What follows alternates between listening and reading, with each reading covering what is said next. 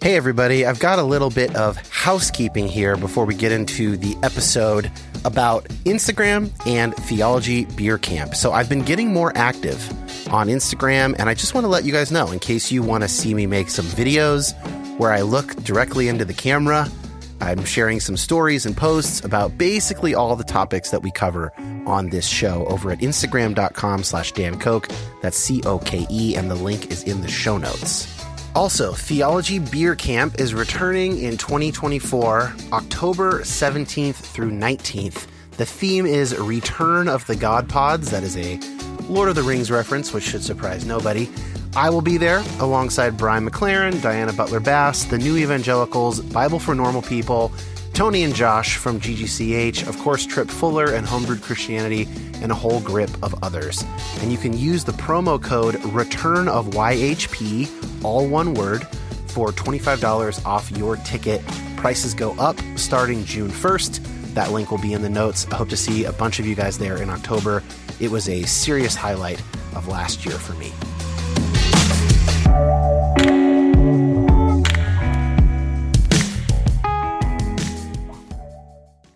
Shop Amazon for last minute gifts. Great deals for everyone on your list. Gifts for mom and gifts for dad. Even for your sister and your brother Chad. Ah shoot, we didn't realize we were supposed to get a gift for our dog walker guy. We almost forgot about our dentist Dr. Kerr. We didn't expect to get a gift from her. Or our cousin, I forget his name. He got us something nice, better reciprocate. For last minute deals on gifts for people you forgot. Get fast and free shipping at Amazon.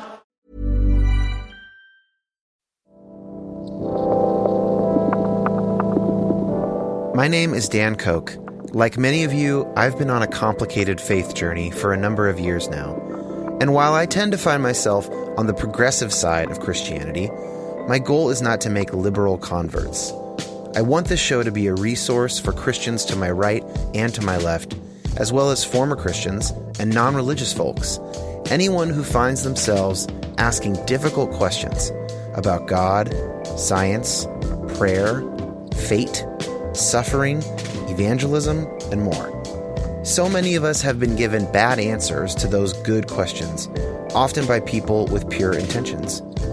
I want to say that you have permission to take both Christianity and the modern world very seriously. And I hope to facilitate that by introducing you to people seeking God across the Christian spectrum, engaging hard questions in a multitude of ways. Thanks for listening. Today's episode is very fun. It is a launch party episode, a release party for the website soyourdeconstructing.com, Y-O-U-R-E, no apostrophe. My friend Sari Martin Concepcion and I put this website together starting this past summer, and it's out in the world and it's live. And to celebrate, we took part in 2 launch party episodes. The first one is here today that you're listening to now on the You Have Permission feed. And the other is also coming out today on the Homebrewed Christianity podcast feed. I will have a link to Homebrewed, to their regular feed, and it will be the top episode. And then later on, when I can get a link to the actual episode, I'll swap out that link in the show notes. So you should be able to click on that and easily find the episode on that thread. That one was sillier. On the Homebrewed episode, we played a fantasy draft kind of a game. We played it where instead of position players, as in a fantasy football draft, we had categories of evangelical upbringing, or I guess kind of, it was very silly. For instance, sexual Bible verse, youth group icebreaker or ritual. We had, and then there was some more serious stuff like theological idea you were stoked to learn existed that you didn't know before. So kind of around, the theme of deconstructing one's given Christianity and then finding some different approaches, which is, of course, what this show is so often about. Anyway, today's episode here was a bit more serious. I sat down with good friends of mine, all of which have been on the show, although I think Sari has maybe only been on a patron-only episode. But joining Sari were Sarah Lane Ritchie, Myron Penner, and Trip Fuller, the host of Homebrewed Christianity. And we went around and talked about our own stories, our faith change stories, our own kind of deconstruction, reconstruction, kind of based around some of the themes that are on the site. And so we each picked an item that had been important to us in our own narrative, and we told some of that narrative and asked each other questions, and it ended up really interesting. Get a whole bunch of different voices in here. There definitely are some laughs as well, although it is not quite as silly as you might imagine as the Homebrewed episode, during which many cocktails were consumed. So check them both out if you want, or just one, whichever one sounds better to you. Again, the website is soyourdeconstructing.com, and it is really a resource page for people who are ideally beginning a sort of a faith change in their life. There are resources for therapy, about trauma, testimonies of people who have gone through this before. There is a page for communities, both in person and digital. Obviously, in-person stuff is not really meeting right now. And then there is a whole topics page, which has something like 15 topics, each of which have something like 15 to 25 resources. These are books, podcast episodes, blog posts or essays, YouTube videos or series, stuff like that. Took a while to put together. We don't make any money from it. In fact, it costs us money. It is the kind of thing that we just wanted to put into the world. It started out, as we will say in this episode, it started out as a joke, and then it became a real thing, and we're really proud of it. So, okay, that having been said, let's get into this episode with Myron, Sari, Sarah, and Trip launching SoYou'reDeconstructing.com into the world.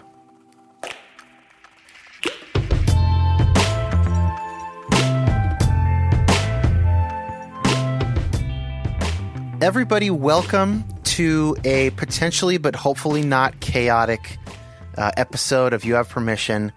I am joined here today by four good friends of mine.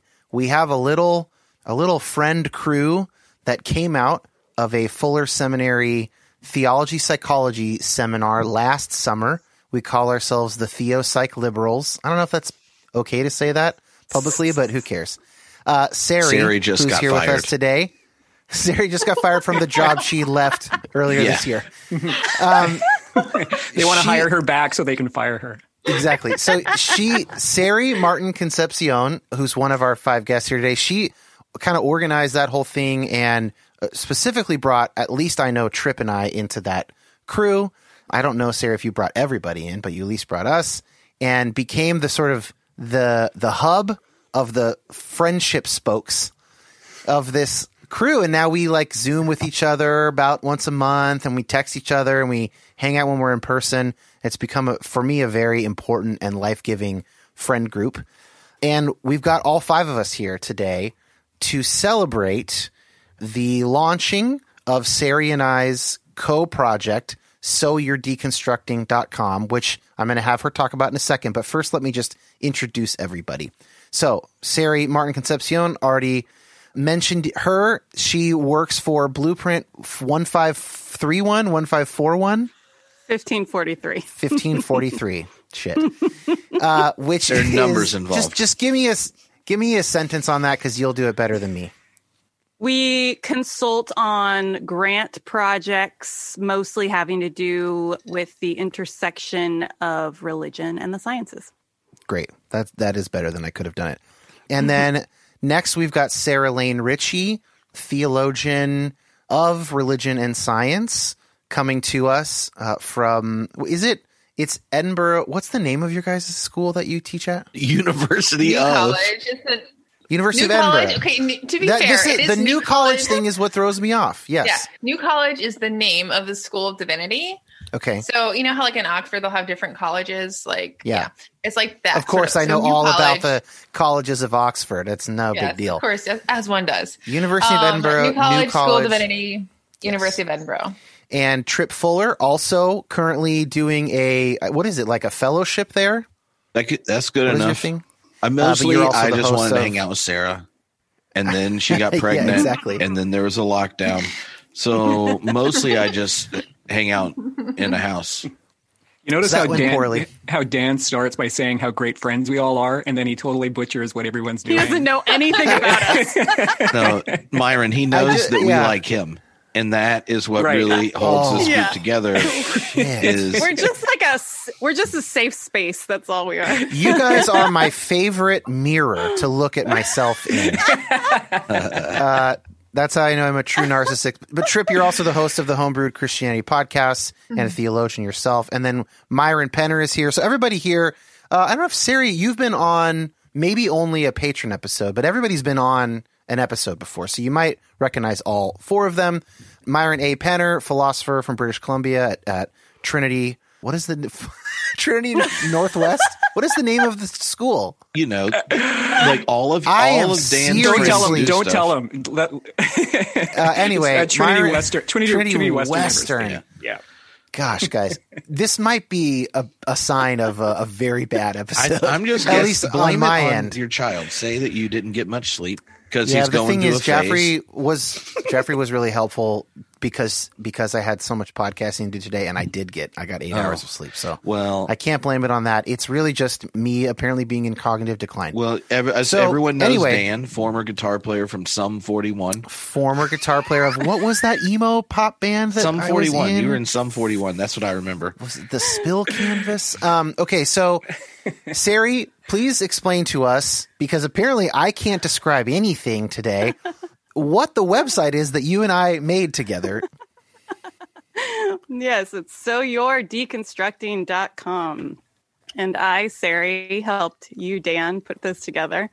We wanted to just sort of curate a collection of things that might be good resources for people who are kind of the beginning stages of deconstruction. If you don't like that word, I just like to say that we don't love it either. We're not all about the deconstructing. We just kind of wanted to help people feel less alone in that process, because at the beginning it can be a little rough. And also just kind of put everything in one place. There's a lot of stuff in a lot of places. And so mostly we're just a finger pointing to the good stuff. So I need to work on my talking points. But There's a that's page the on gist. therapy. There's a page Yeah. on prayer and spiritual practices. There's a page on finding communities, both digital and eventually brick and mortar, when we're allowed to do that. And then kind of the meat of the site is this topics page, which has, I think it's up to 15 or so of these separate topics that each have something like 10 to 20 podcast interviews, essays, book links, sometimes lecture series or YouTube videos, all around these various topics. And that's the launch pad for what we're doing today. I asked everybody to look at that topic list, look at that page, and come up with a couple items. We're calling them concepts or topics that for each of us played an important role in a pivoting or a growth period of our own faith.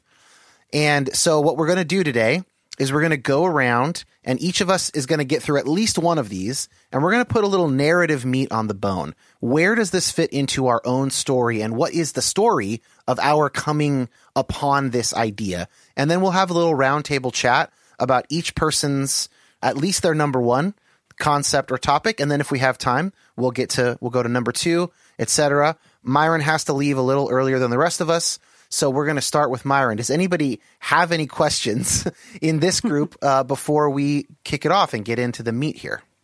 I think it might be cool to say that, or not cool, but maybe just give us a good, well, everyone will give their own starting place. But, Dan, you and I, Sari, both come from an evangelical background. And I think Sarah, too, comes from an evangelical background. And Myron is an adult convert to Christianity.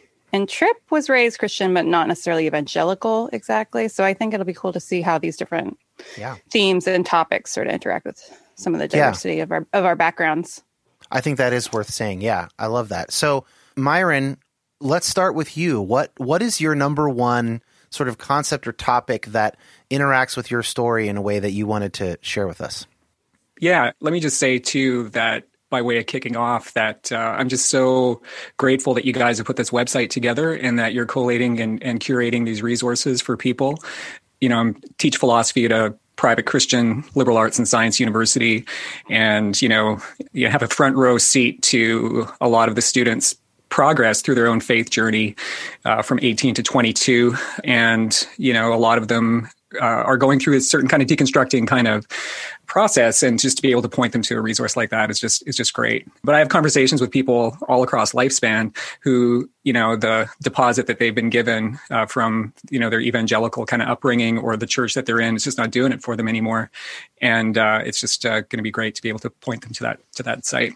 In terms of my own story, yeah, Sari mentioned I'm a little bit of an outlier here, maybe in that I don't have a real pivotal kind of deconstruction kind of moment or like an aha moment where I thought, oh, I used to think this and now I think that, and it kind of blows everything away. But I think for me, as I've kind of just reflected on my own journey, probably the closest moment like that was when I kind of realized that it was okay to give up kind of the assumption of a classical kind of theistic picture as a starting point, and that just kind of opened up all sorts of interesting and creative and life-giving ways for me to think about faith, to think about Christian theology, to think about, put me in a place of understanding different kind of theological frameworks and to be able to receive from them tools to kind of navigate my own faith.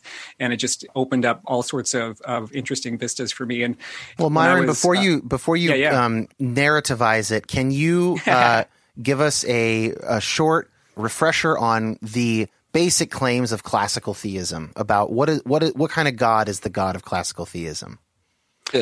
Right. So yeah, I feel like others on the screen would be better able to do that. If anybody else would prefer to jump in, feel free. We can. Myron's going to give the best pitch for classical theism you've ever heard.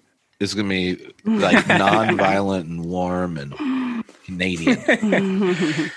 So when I think about classical kind of theism, it's kind of rooted in the creeds and church councils and kind of the view of God as, the omni-God,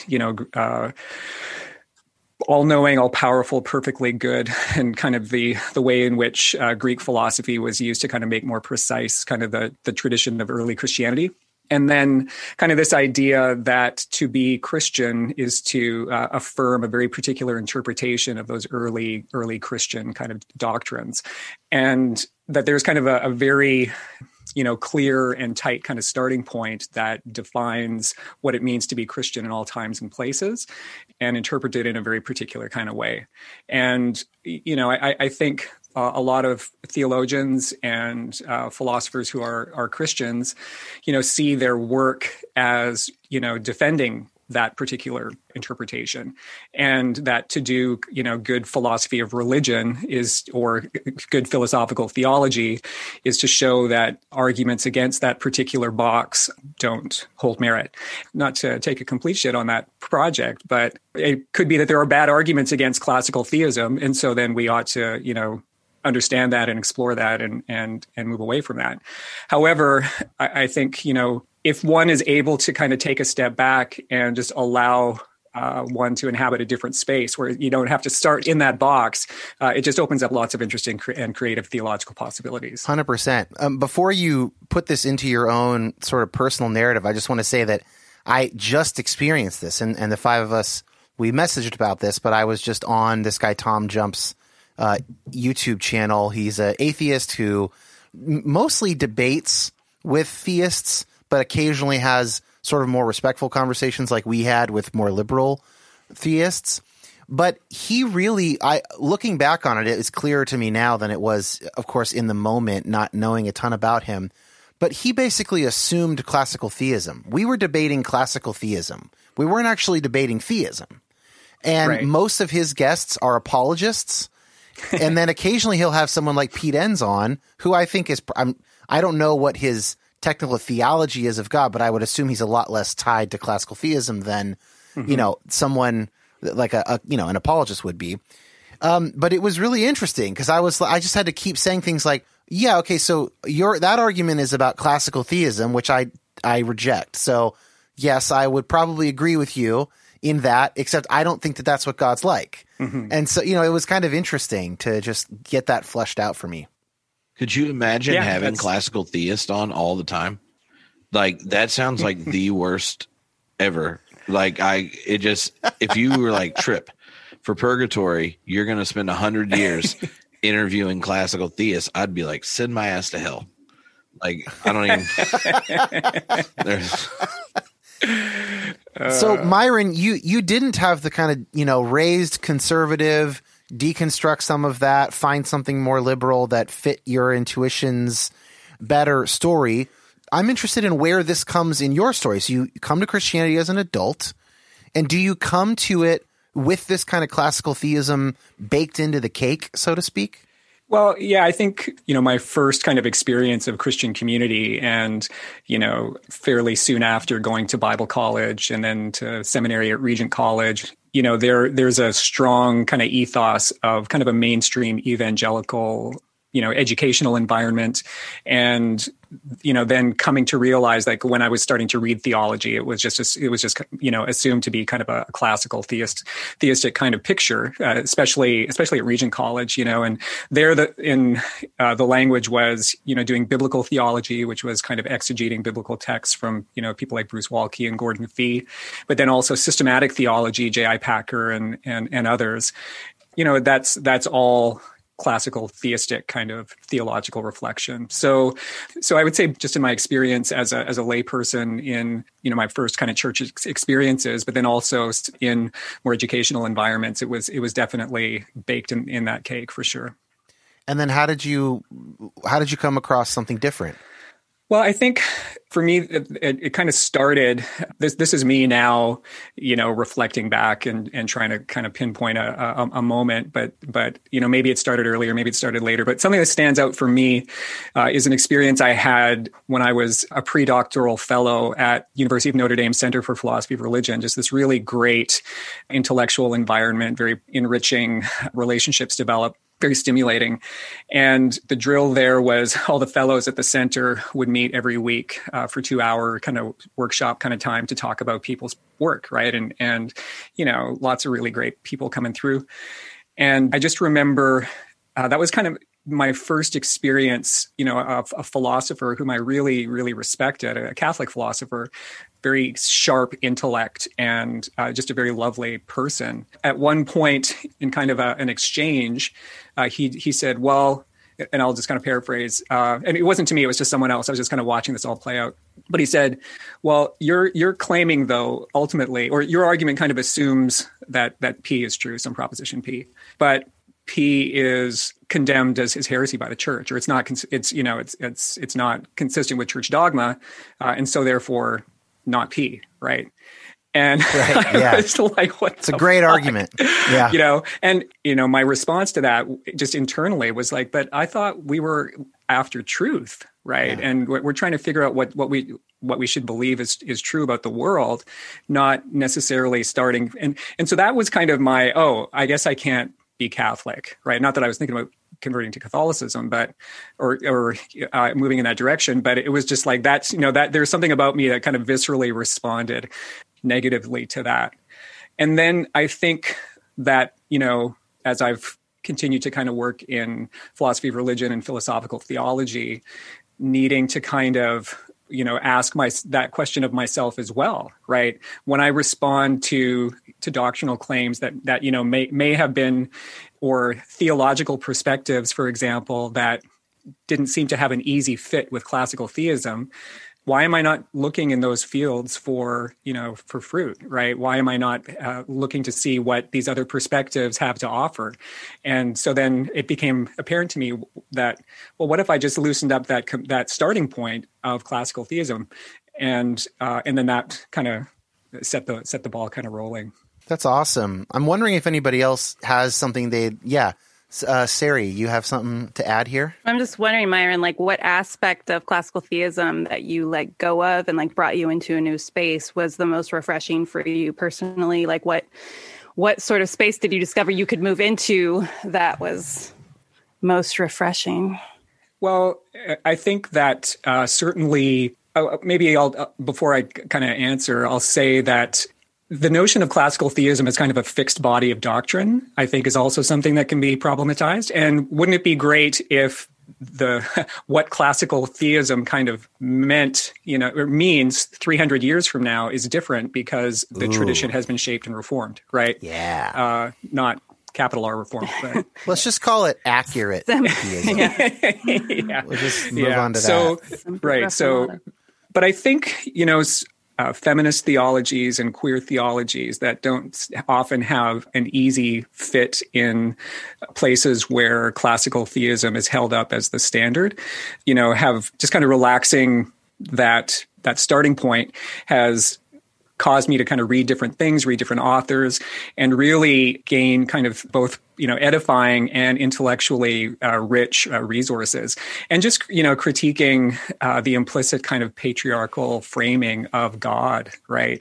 Now, again, I want to be careful because I don't think that that's actually entailed by classical theism, but it's often kind of assumed, though others here might have different views about that. But I think that's certainly one area. I think liberation theologies and other ways of thinking through the atonement and Christological kind of issues. If you give up kind of the very common ways of thinking through atonement in classical theism, I think that there are some life-giving things there too. Yeah, when I started going to seminary, I asked my pastor at my evangelical church I was going to at the time if he thought, I had a friend who was leaving the church at the time, and I was newly discovering that things like that existed, like queer theologies, feminist theologies, liberation theology. And I was thinking to myself, well, maybe if this person knew about these options, about these domains of theology, they wouldn't leave. They would continue to explore the Christian faith. And so I asked my pastor, I'm like, wouldn't it be better for someone to stay in the tradition, even if it's not our flavor of Christianity? And he was like, no. He was like, straight up was like, that's not better. Yeah. And I was shocked, I was super, super bummed by that answer. But were you shocked, Siri? Were you really shocked? Not shocked anymore. Well, we're going to move on to the next guest. And I want to make sure we get about 12 to 15 minutes per person. And then if we have more time, of course, we have plenty to riff on. So let's mix it up. Let's go boy, girl, boy, girl. So Sari has already spoken. We haven't heard much from Sarah. Let's get hard-hitting theologian Sarah Lane Ritchie into the ring. Let's do it. I have to say, I'm always a little bit embarrassed when people say that my title is actually, as the title of a theologian, which it is, but I so do not ever feel like an actual real theologian. Yeah, you've told me that before, but you haven't presented any viable alternatives. So I continue to refer to you as one. I've seen her called a neuroscientist. Oh She's my God, also that's played a neuroscientist. You're not a neuroscientist. I have had actual conference organizers for conferences for hundreds and hundreds of people, produce materials, paid to print materials where I am listed as a neuroscientist. I'm like, would you please stop setting me up for failure here? There's nowhere to go but down. Can you just stop? Psychonaut Sarah. Well, also Psychonaut. But that's another conversation. All right. So what's your number one? Right. My number one. So, it's really hard to narrow these down to two. What's interesting when I was thinking about my top kind of 4 or 5 of these, what I noticed was that each of my kind of big ones has a very strong role in my research life now, but had a very personal origin story, right? Oh, cool. So I do a lot of, I do science and religion, particularly focusing on the relationship between divine realities and human experience, particularly the human mind, human mental experience, and all the embodied cognition that goes into that. And, basically looking at the human experience of God, the divine aspect of that, and then also the human responsive aspect of that. I think the first thing for me when it comes to my deconstruction journey would center around what I would call a lack of personal experience of God. In fact, it's not actually dissimilar to what Myron is saying, because I started off in conservative evangelicalism. I had a very particular version of God that was presented to me, and that was definitely the God of classical theism, but it was also a God that was extremely personal, right? Evangelicalism really focuses on a personal relationship with Jesus, right? It's not just a deistic God that's out there somewhere that you don't really relate to. There's a real emphasis in at least evangelicalism on a personal, experiential relationship with a saving God. And it can get almost romantic sounding at times, right? I don't need to go into all like the contemporary worship lyrics that basically talk about your relationship between Jesus or God, the Father, as being, they could basically be like a contemporary love song, right? And in some ways that's not a terrible thing, but in a lot of ways it can be really tricky. And I was always a person, I have always been a person that values connection, a felt sense of personal connection with others as being like the most important thing in the world to me, right?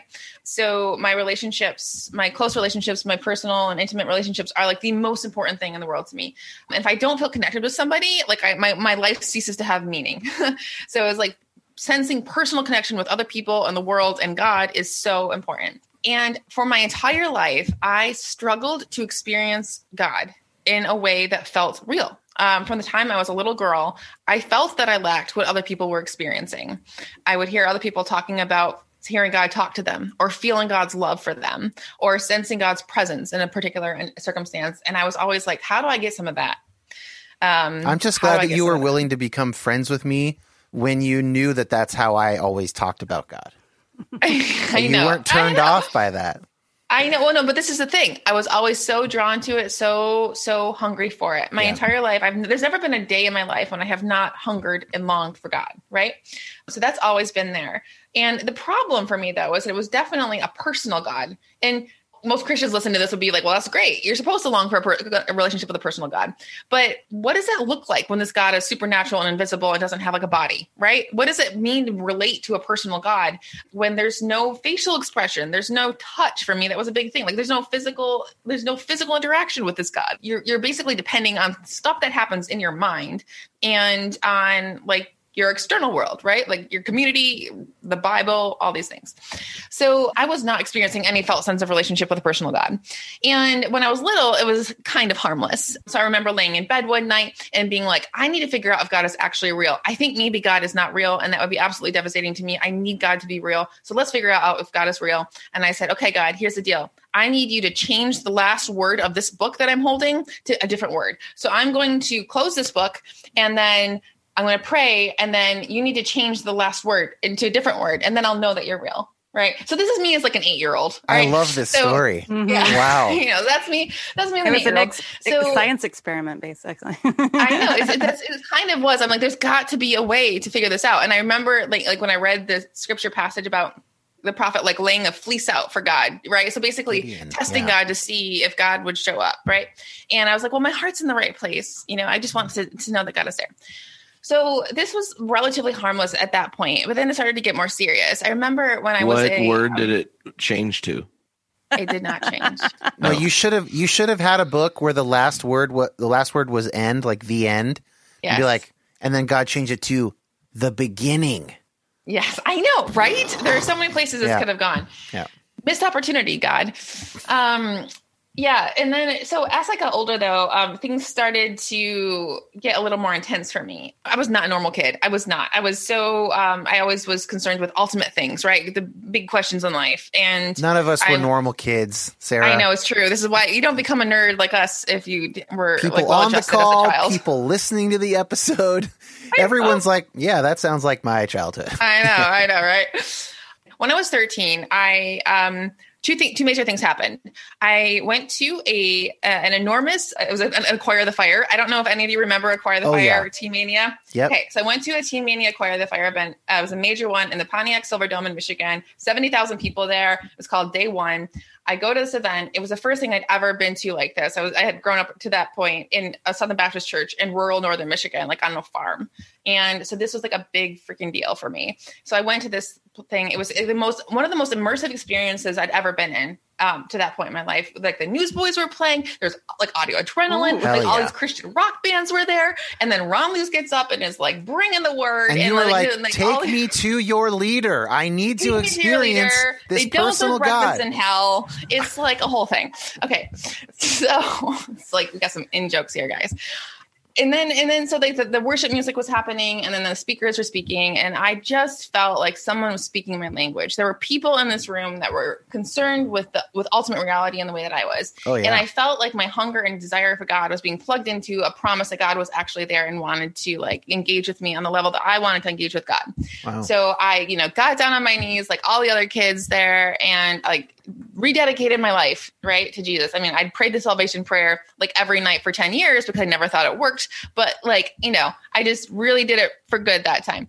And like, I felt like my whole body was alive, right? Like I felt like my whole like being was in love with God. Whatever I was feeling, I was in love with it. I was having a religious experience, and it was mediated through the masses, like crowds of people, tens of thousands of people. There was music, there was mood lighting, there was persuasive rhythmic preaching. Like I now know all the pieces of this that went into this incredibly like euphoric experience, but I felt connected. I felt connected to the people around me and to God. So then later that summer, like a few months later, I was 13. I raised all this money. I went on this mission trip with Team Mania to Ghana for a month and had an incredible time. And I was like over the moon. I was like, this is my life. I have found my purpose in life is to like follow God in this way.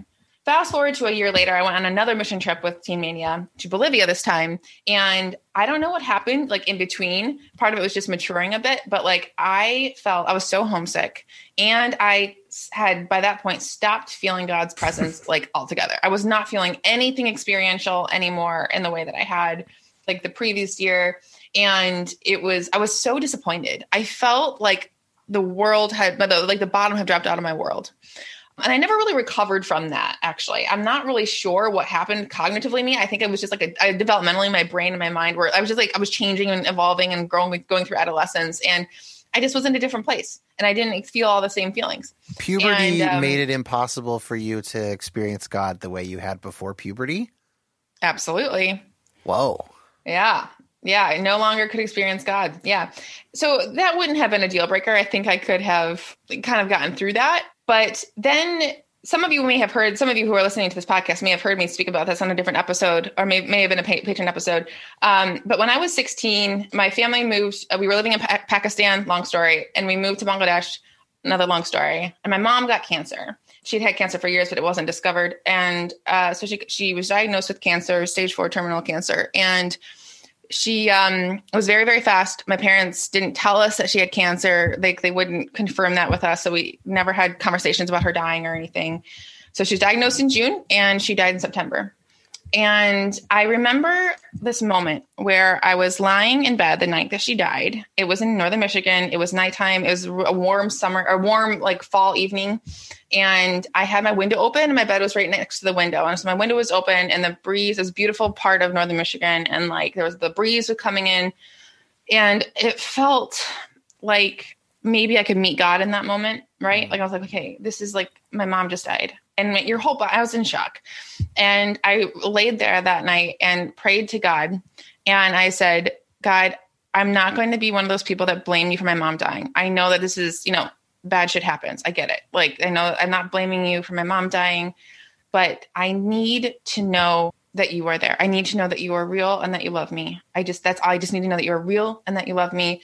And if I know that, if I experience you, I can get through this, and I will survive this. And I didn't. It didn't happen. I did not experience God then. And for years, I never felt that sense of connection with God. And I was somebody who was seeking in all the ways that you're supposed to seek. And I was praying, and I was longing, I was hungering. It got to a point finally where I said, if there is a God, and this God is not able to respond to my longings and sincere desire to know this God, then that's not a God worth loving or serving. It was like, I don't think there's a God, because if there is a God, God must be love, and a loving God would not withhold like relationship from a person who is seeking him. Right. So I think that I will stop that part there. That's the narrative there, is that loss of a lack of personal connection with God. And then in the years since then, my whole life has been about trying to understand how and why people do and don't believe, and how and why people do and do not experience God, and questioning whether or not we have any agency in how we experience God. Okay, I have a couple thoughts here. First of all, if you thought that was interesting, but want to hear more of a back and forth between Sarah and I on that topic, you should go back and listen to episode number 39, Psychedelics and Other Spiritual Technologies. I think a little bit of an underrated episode, actually, of the show. One of my very favorites. So I'll just say that if people want to hear more about that. Also, there's something, I realized something funny as you were talking, that like having that conversation with you and then, previous conversations before we recorded that episode, as well as having conversations with Myron about cognitive science of religion, which is like 2 episodes before your episode, all this stuff that happened at Theopsych 2 Julys ago, those are like the 2 biggest, events in the road for me in the last few years of my own theology changing. And now I have both of you guys here on the show as I tell a story about my theology changing, which is very funny that it's the 2 of you. I wanted to respond by saying there's a cool question in there, Sarah, which is, what does it mean that God is personal? And therefore, if we experience God as personal, what is meant by that word personal? And that's something that I would like to spend some more time thinking about. Yeah. So just 2 sentences to add on to to that question. It links to actually what Myron was talking about. There are different ways of understanding God. There's a classical theist way, and there's a real emphasis on a personal God. And there is also a question about the extent to which other versions of God can be personal. What would it mean for a panentheist God to be personal, right? And then the flip side of things is that when we talk about something being personal, it's always going to be mediated through our mind, through our brains, right? And our bodies, right? And we have a very particular understanding of what is personal, and it's an embodied understanding of what is personal. And it's so unclear what it means to be connected to a God that is personal if that God does not have a body like ours and is not communicating. We're not receiving input data from a physical being in front of us. And it's really interesting that we use personal language for God when it has to be mediated when we're talking about God. I don't want to monopolize here, but there are actually 2 related questions here for me. One is, if you're a person who, like you, Sarah, has an impulse to be religious, but does not experience God in the kind of way that is recognizable from the descriptions of other people's experience of God, what do you do? And then the second question, the flip side of that is, if you're someone like me who does think that you experience God, but you have friends or loved ones who you recognize that they are taking the same steps that you're taking, but then not experiencing God, then what do you do as the person on the other side of that? Those 2 questions might engage me for the rest of my life. They're so interesting. I mean, Dan, the question I would ask you is, like, you're in training to be a psychologist, right? So if you know that, one, not everybody has the same experience you do to the same stimulus, and also that we have evolved human minds that are capable and likely to form beliefs about a personal God for identifiable reasons, then should you not then question the legitimacy of your own beliefs because you know why you would want to believe them, right? So there's a causal explanation for why you would want to, there's a real clear explanation for why you would want to believe or be inclined to believe in a personal God. So, it's like a social psychology of religion thing, evolutionary psychology kind of explanation here. Yeah, I think we can move on, but I don't think I'd want to use the word want to believe in. I think for me, where the axis is on, why does it seem so reasonable that I would interpret it as I have experienced God, along with these other billions of people that have had similar experiences. I mean, there is a desire, sure, but I don't think the main reason that I interpret it that way is because of my desire to have it be that. It seems reasonable to me. I read all these books about prayer, and then I pray, and I have a similar experience that they had. And I go, okay, so the question is more, what's happening to all of us that have similar experiences, if it isn't God? That's an interesting question. But it's a little bit less wish fulfillment personally, because there's sort of some empirical reasons why I think, I'm having a similar experience that other people have had, and I'm interpreting it similar to what they have interpreted. I see that Myron has a question for you, Sarah, so I'll give up the mic. I'm super curious if you could go back in time and ride alongside 13-year-old Sarah on her way to acquire the fire. What would you tell that teenage girl? What words would you give her as she's about to head into this huge kind of existential... You should host this show, Myron. That's a great... Oh my God, I know, question. right? driving the 5 hours from northern Michigan in a 1994 green Dodge Caravan, like what would I have said to myself? Oh my God. What I would have said is that there will be hungers and desires that I will feel are being met, and that it's important to recognize the validity of those hungers and desires, but to also recognize that they're not only meant to be filled in that kind of setting, right? Mm.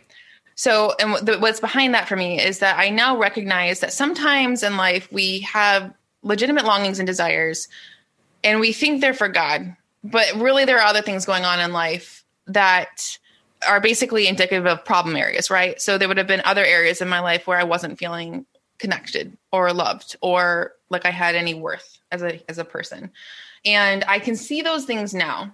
And I recognize now that I had some misplaced I was expecting God to do things that really other parts of my family and community should have been kind of doing. And I was putting a lot on God. Yeah, that's what I would have said. That's a great question though, because actually now sometimes you need to like talk to your inner child or like the person in you that is still kind of that 12-year-old, 13-year-old.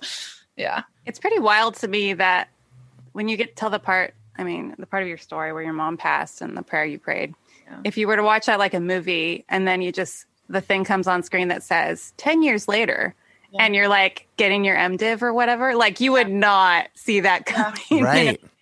And it makes sense, I guess, because of your particular research question. Yeah. But and, why you didn't just walk in an opposite direction. I know, but this is the thing. This is the thing. Like I've talked to you guys before about how I would never be a happy atheist. Like I could be an atheist, but I would not be a happy one, because that longing for God and for ultimate love and this spiritual kind of foundation for life rooted in Christianity, that is like a longing that has always been there, has never left me for one day. But there have been so many times when I wish I could have walked away, right? I wish so much some days that I could just not give a but I give all the guys. I really, really give a lot of on this one. Even though you have this voice that is very loud because you say it, that the evolutionary reasons why. Exactly. And a lot of might that, be inclined to think those things, but yet you still pursue. Yeah. And so one question that I have for myself, and actually this becomes actually really important for me now that I have a little girl. I actually think a lot about, all right, do I want to raise my daughter hoping and longing for a relationship with a personal God? Because if I had grown up in a different context where that wasn't expected, if I had grown up in an atheist household where I wasn't expecting to have like some sort of intimate relationship with a personal Jesus, I may have learned to fill those needs elsewhere or in different ways. And then I would have been able to come to a different version of God, maybe like a more progressive version of God. And it would have felt satisfying, because I actually find the more liberal versions of God to be incredibly unsatisfying a lot of times. And I understand why evangelicals are evangelicals. I mean, I'm not one, but I get it. So I don't know. It's like, it's if anything, I would go back to my younger self and even maybe change the narrative in my family, but there you go. I might regret this, but let's see if we can do Tripp's item before we take a bathroom break.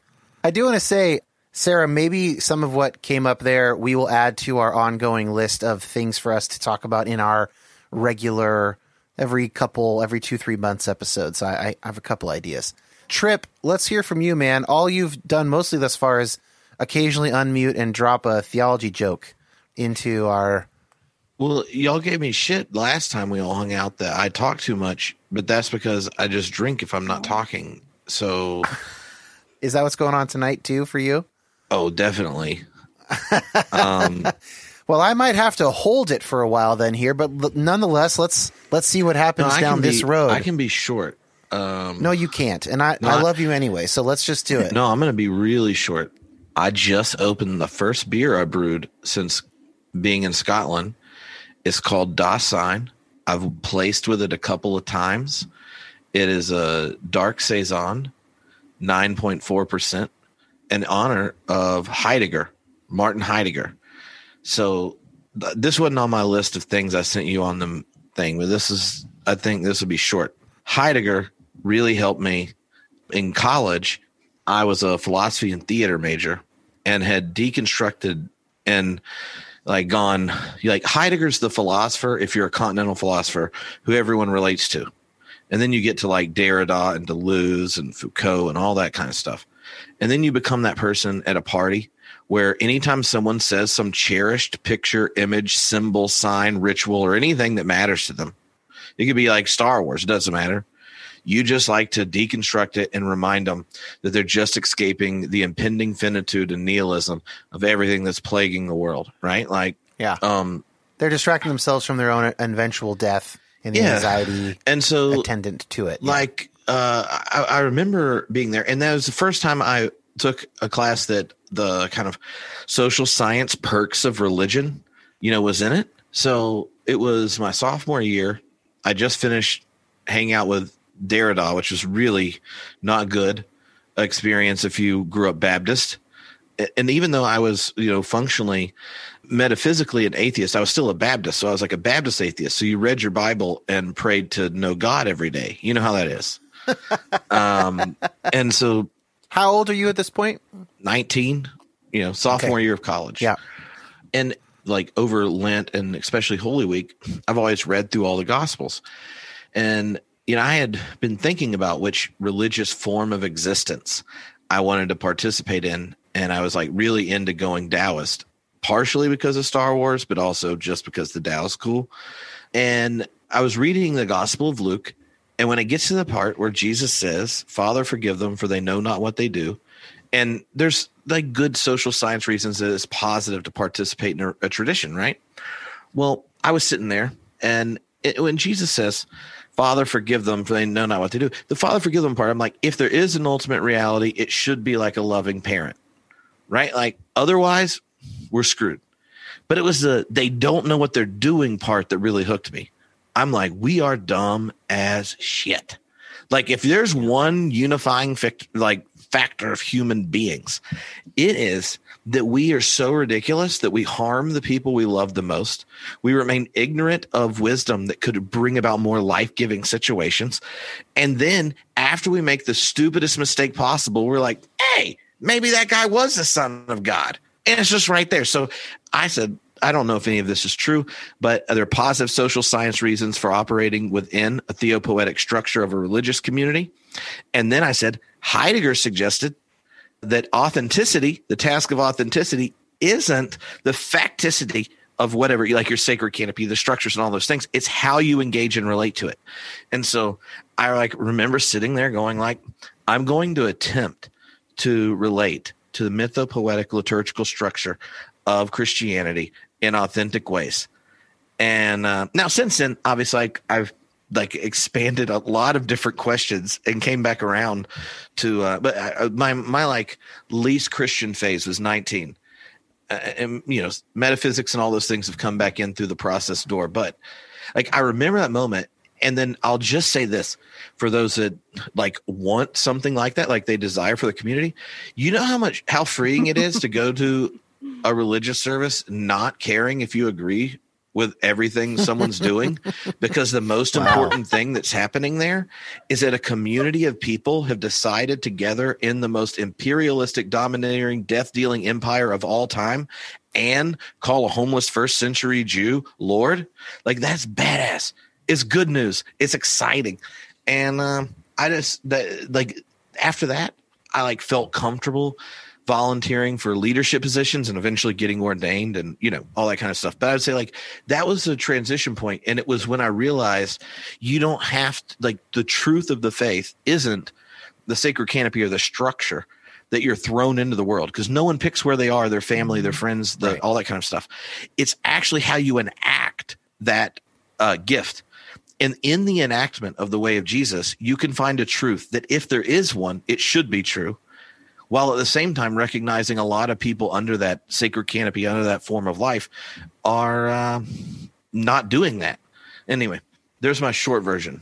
That's awesome. There was something delicious about the fact that as you were saying that we are stupid and we ruin good things, that your Zoom background is the Four Seasons Total Landscaping press screener background. Yeah, it's the neo-Calvinist expression of American democracy. I wanted to kick around to other people. There's a moment in that story before we get to sort of Preacher Trip came out there in my favorite ways when Preacher Trip rears its head. But before we got to that moment of you kind of going, okay, there are social science reasons to try this. Like the motivation was not devotional at this moment. It's like people are happy, their marriages do better. They, these kinds of like just generally found benefits. I wanted to ask the other three of you, have you had a moment like that, either when you were at a low point or out of faith, or like Myron before you became a Christian, or like me, I have some days like that where I'm just not vibing on that spiritual level, but all the other benefits sort of keep me going until something, inspiring comes back around for me. Totally. Anybody have anything like that? Or either like, do you have days like that, or was it like this at a time when you weren't really believing, where you were on that kind of, in motivational interviewing, it's called ambivalence. You're sort of teetering between options, and you kind of could go either way, right? So you're not full on committed to a new course of action, but you're also not like, nah, I'm not going to take that new course of action.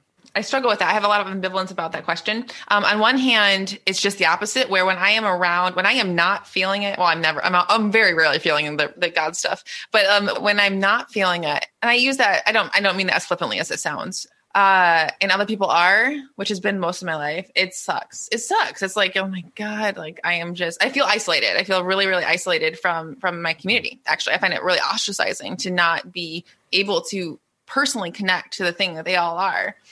On the other hand, I have been really fortunate to always have had amazing Christians around me in my life. I know a lot of people have been really hurt by Christians, but I, for the most part, have been super lucky and fortunate to have some amazing Christians around me. And these people have always treated me with completely like unconditional positive regard, have loved me. They care what I believe, but they love me and are close to me, draw me close. They bring me in, even when I am not like where they are. And that's always been remarkably compelling, and it's never been conditional. That's not true. Sometimes it's been conditional, but like I've been lucky enough to always have had people in my life who are Christians and for whom love and regard for me has not been conditional. So yes, in that sense, yes. So the community aspect, I would say yes. Trip sometimes gives me like the phrasing I need to describe the umbrella that ties me to Christianity. And there's a sense I never would have identified as atheist or stressed about that. I was more like, I guess staying within Christianity became a problem for me because it seemed like there was such a incongruence with just the way you treat people. And there were things that I was supposed to believe, or I thought I was supposed to believe, that I was so embarrassed to tell certain friends of mine, close friends. And that incongruity just was like, felt just almost sickening to me. Like, so I had to sort of sort that out. But my sense of, I do have a strong sense just as a person of the sort of enchanted nature of the universe and the magic feeling of just of intimacy and friendship and group worship experiences and all that kind of stuff. I can't imagine a world where that wasn't a part of me and how I saw things. And I know still a part of me knows I do a lot of time reading CSR literature for my job. And I know that it could all be made up, that I could it's really just adaptive for me to be that way. But I still don't care. I choose the most beautiful form of theism that I can discern.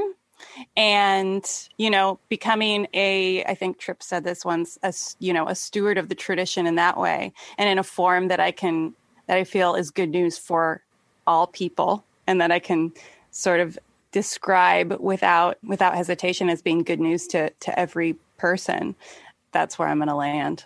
So I want to kick this out there to you guys. That reminds me of something that also came up for me with Tripp, what you said, which is like this idea of if anything is ultimately true about sort of the universe, the directionality of the universe, this is what should be true, that God is like a loving parent. And I have thought of this as kind of it's a type of Pascal's wager without the teeth of the original. So just a refresher in case you don't know Pascal's wager, it's this idea that like if you are a Christian and you could be a Christian or you could reject Christianity, and you could be right or you could be wrong. And there's 4 quadrants, and you combine them each. And the worst one would be to be wrong about Christianity and not be one. Like, then you go to hell. And if you are wrong, but you are a Christian, well, you just die, like the atheists think you do.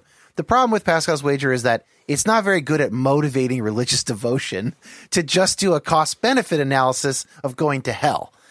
But I think of this as like a soft version of Pascal's Wager, where it's not like hell's at stake or heaven in the kind of like eternal destination, but a kind of a mini Pascal's Wager, moment by moment, does seem to me to be present.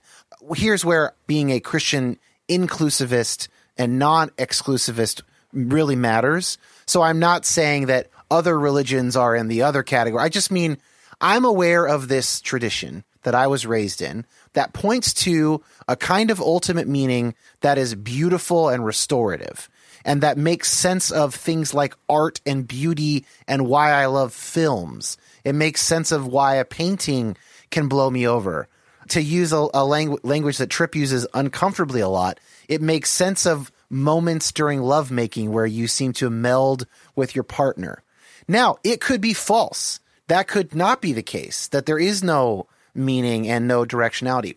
But what do I lose if I'm wrong about that and I live as if there is none? And what do I gain?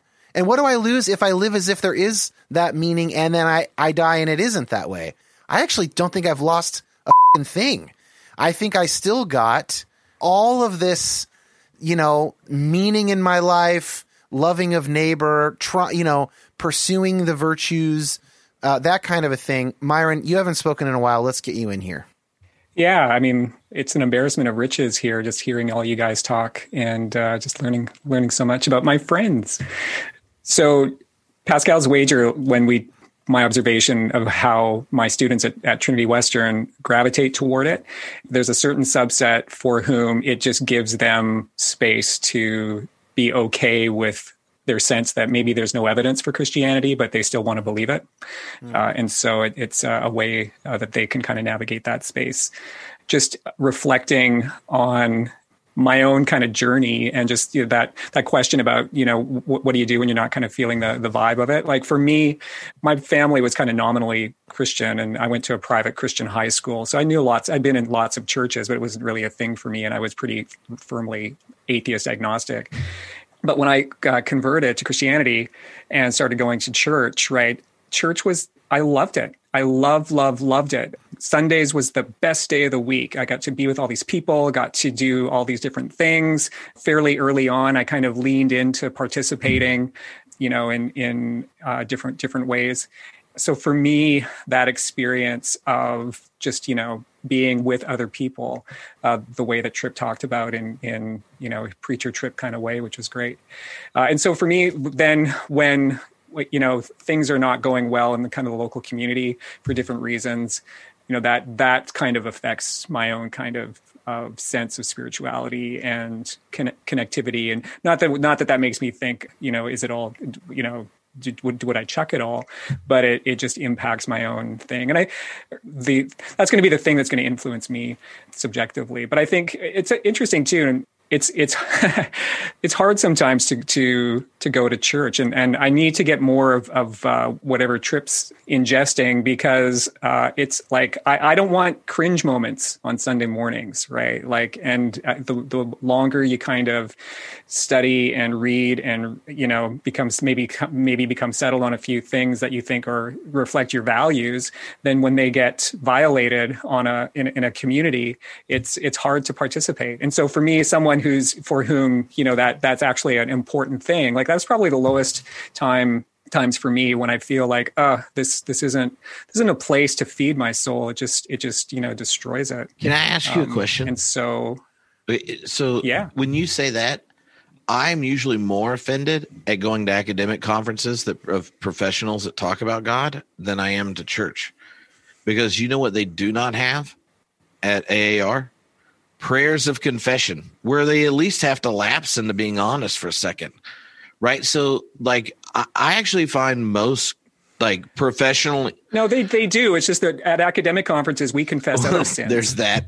But, like not the same? Not exactly the same. But I find the, unlike those who grew up in like really restrictive homes, like I grew up in a church planter's home, but it was like the best experience of any of my friends with religion. Right. So I don't have baggage, but in my head, my experience in churches, and it spent years before I came to Scotland. I would travel 2 times a month to different churches and speak. Even when I went ones, I didn't know anything that was going on. And I didn't put effort into this. My natural hermeneutic of a congregation is everyone here, no one's forced to be here. They all showed up because in some way it contributes to their existence. So I just assumed I have to like cultivate ways of receiving it, that it's a blessing to them. Now, it's a lot harder at my fundamentalist in-laws place. I wonder like how you would see the difference between the two, like between the academic inquiry and then like the inquiry of a community in formation. Like how, like as a philosopher of religion, how do you parse the differences? Because in part of this, I've been sitting in this really horrible series of AAR sessions back to back for the last 3 days, where I'm pretty sure me and 4 of the 100 and some people are the only ones that don't think conciliar Christology is just obligatory.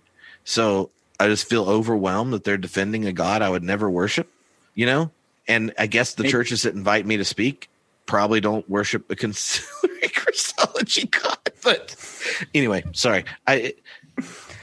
Maybe you think the stakes are higher in academic conferences with respect to what's being claimed, and so that's why you're more sensitive in those areas. Whereas if you're going to churches, it's not like it's just more about connecting with the people. Yeah, maybe that's a good point. Well, I guess I feel like they should know better. Like when they make why would you think when they make sweepingly dismissive statements to things where I'm like, I know who's on faculty with you. Like you're literally acting as if they don't exist. Well, quoting someone, I don't know who, but apparently we're all shit. We do terrible things to each other. We have,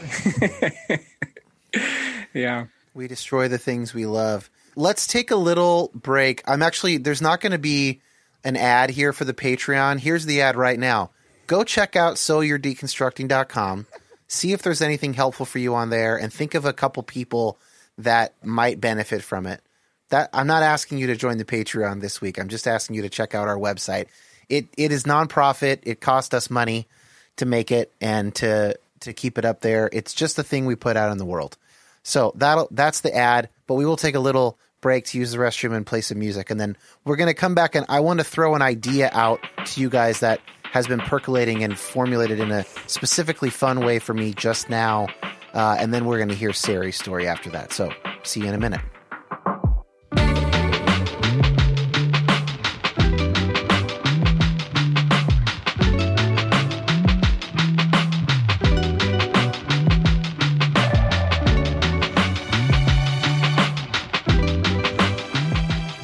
So first of all, welcome back. And Myron had to leave. He had actually an AAR, American Academy of Religion session to be a part of other Mennonite scholars. So we wish him the best there. I forgot to say this after Myron's story. I wish I could refer to myself as a pre-doctoral fellow. I know that that's a technical term that is not true. I don't have a fellowship, but I am pre-doctoral and I'm a fellow. And I just love that phrase, but I can't do it. What if you were a fella? A pre-doctoral fella. Yeah. That's your new Twitter handle. Twitter bio that right works. there. Pre-doctoral fella. Oh, man. Fella instead of like swapping fellow for fella just feels like that's got a lot of usage down the road. Yeah, it does. I mean, that's you should definitely copyright that. Do something with that quickly. Yeah. Okay. So here's something I wanted to kick to you guys for a second before we go into the next story. And it came out of a few things that a few of you were saying. One thing I have been talking about and thinking about as I get into this religious and spiritual harm and abuse research is this idea that religion is it's such a powerful force. So religion being powerful explains a lot. It explains why people can have these dramatic conversion experiences that they can be like cured of addictions overnight, that their brain can rearrange because of the, these ecstatic experiences.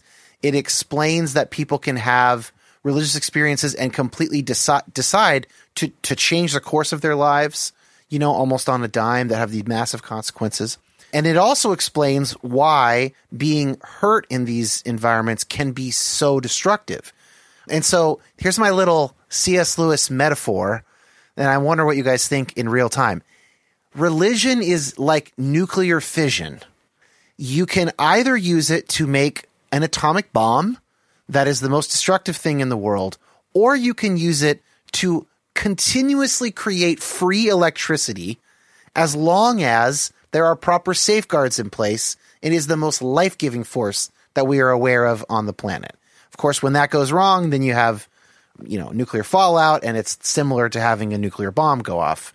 But it's like, what do you think of religion as nuclear fission in that? Is that a good one? Should I hold on to that?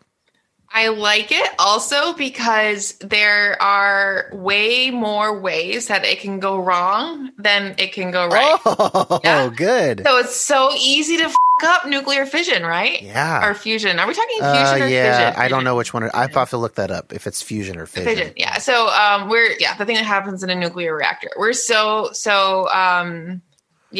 much easier to up than to do it well. Oh, I like that. That's good. Yeah. Okay. Sari, yeah, give me the thumbs up or down. Oh, yeah, it's good. I mean, you don't know. Is this part of the show? Oh. Yes. We're taping. We're in here. We're live. I don't know. I just she thought it was good, but it shouldn't be in the show, Dan. Yeah, that's what I'm taking from that too. No. Yeah. I don't know. It just seems like a lot of things could be like, oh, it could be used for good or evil. You know what I mean? It might be like as simple as saying Spider-Man. that. But yeah, you're right. Yeah, you might. But I get what you're saying in that it's extreme. Very when powerful. you get it right, there's nothing like it, and it's so healing, and can cure trauma and all these other things. And then when you get it wrong, and all the ways you can get it wrong, like Sarah's saying, it can. Yeah, you can replace bad attachment to your parental figure with attachment to God. I mean, it's got all of this just insane power. Okay, but let's move on. I'll go last. So, Sari, let's hear your number one concept or topic that has had an interesting role in your faith journey.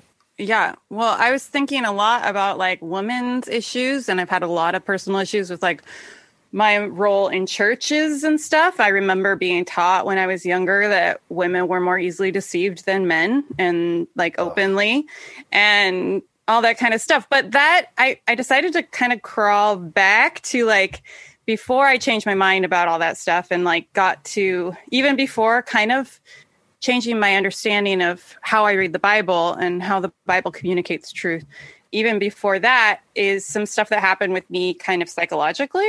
My faith prior to maybe 7 years ago or something was completely intellectual.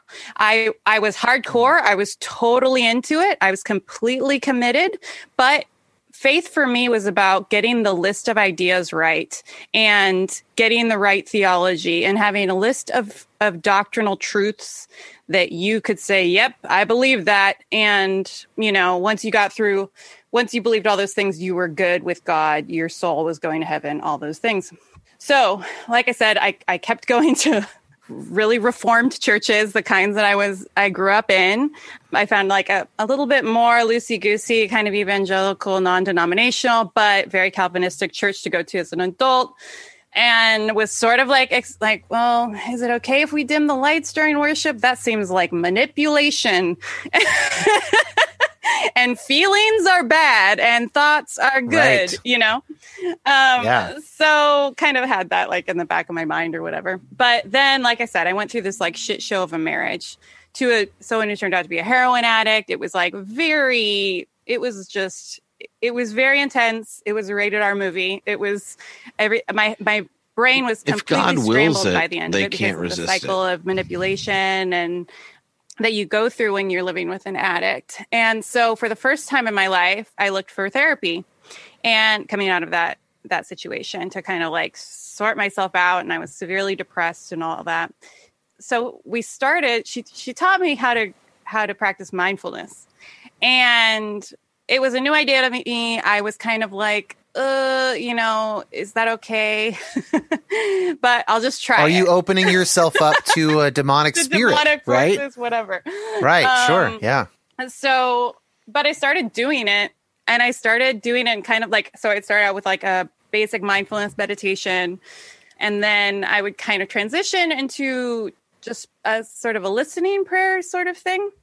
And my experience was phenomenal. Like, I did experience the love of God. I would pray sort of in questions, and I would feel a sense of an answer sort of like springing up next to the question within me. Like, I had to kind of like sort out that experience. And then in therapy, I was learning to sort of like understand what I was feeling and seeing feelings and emotions as something you kind of pull on to find like deeper knowledge about yourself and the world. Like, you could see, why am I feeling this? And then my thoughts were all scrambled. Like, I could talk myself into all kinds of lies, but then my feelings were illuminating truth for me. So everything was sort of just flipped. And then I went to seminary, and that was kind of like where I was psychologically when I went to seminary. And the very first class I was in, I learned about the history of American Christianity, like modern history of American Christianity.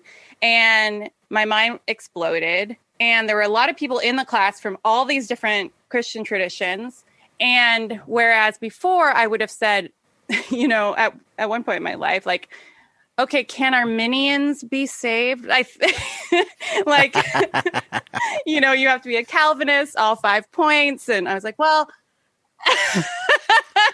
then they can't resist. It's irresistible. Right, yep. Right. And then, I'm sitting there in this class, and I'm learning about where my tradition kind of originated. And I'm, it's undeniable that I'm sitting next to all these people who also like love God, experience God, have valid reasons for the sort of like practices and ideas that they ascribe to. And I'm just like, I just gained this whole new level of intellectual humility. So I guess my topic that I'm pointing to from our website is sort of the spiritual practices, because what it did for me is it loosened my grip on the idea that what was most important were doctrinal ideas. And what kind of came with that was like a lot of other stuff. You had mentioned before, I think, Sarah, the idea that a personal relationship with God is most important. And I sort of think of that so differently now. It's like a lot of evangelical churches say that, but what do they actually mean by that? Like, what is the content of the personal relationship? And it seems like if you had a personal relationship with God, it would lead to these, I don't know, these different changes in your life. So anyway. So good. You just gave me all the notes I need now for our follow-up patron episode that we're doing. Cool. I just wrote down the entire structure of that chat that we will have later. Fantastic. And get into more detail on all of that. So you just saved me like 10, 15 minutes. I saw you looking thinking down. Through what I wanted to. He's probably looking at his Instagram. No, I was taking notes the whole time. Yeah. I just want to say, before people respond to you, you've touched on so many parts of the website in that little 8-minute whatever story. You got the therapy page, the spiritual practices page, the communities and churches page. On the topics page, we've at least touched on women in Christianity. I think we've got some doubt, deconstruction, and reconstruction in there. We definitely got some hell, atonement, and salvation. Let's see. No What's race. What's the URL or, for this website, Dan? You it's just say on the website. SoYou'reDeconstructing.com. Man, did Siri really help put SoYou'reDeconstructing.com together? She did. Yes. Wow, she was able to fit so many different elements of SoYou'reDeconstructing.com. I know. I'm just saying story. That was an incredible, like, marketing CEOs should listen back to what you just did as like, that's this why is I make how, the Medium books. Yes. Anyway, I could go on, but that was like a master class right there. So, but we should ask Sarah if she was going to make a website that included all the elements Sarah just said, what the URL would be. What is that question? I don't know. You're supposed to say the website. You're supposed to say SellYourDreamDistracting.com. It was. You're such a horrible marketer here. Marketing professional. She's No, a theologian. You don't realize that the website lingers the third voice that they hear say the same phrase. So it was a setup that if you said, if I was going to make a website, no marketing. Yeah. So you're deconstructing.com. There we go. That's a third voice. Yeah. But let's get back to the substance of what Sari shared, because it actually was it was incredible. And so much in there. I feel like I don't want to respond first, because we're going to go through all of that stuff again, you and I, Sari, and I'll probably respond more meat there. But Trip or Sarah, I'd like to know what kind of stood out for you guys in hearing that. When you were talking, Sari, about how when your marriage ended, you were going through, you were in therapy and you were doing mindfulness, and your gut, your emotions were starting to change and take you places that your even your mind wasn't yet. It sounds like your body and your body and your emotions, like your physicality was leading.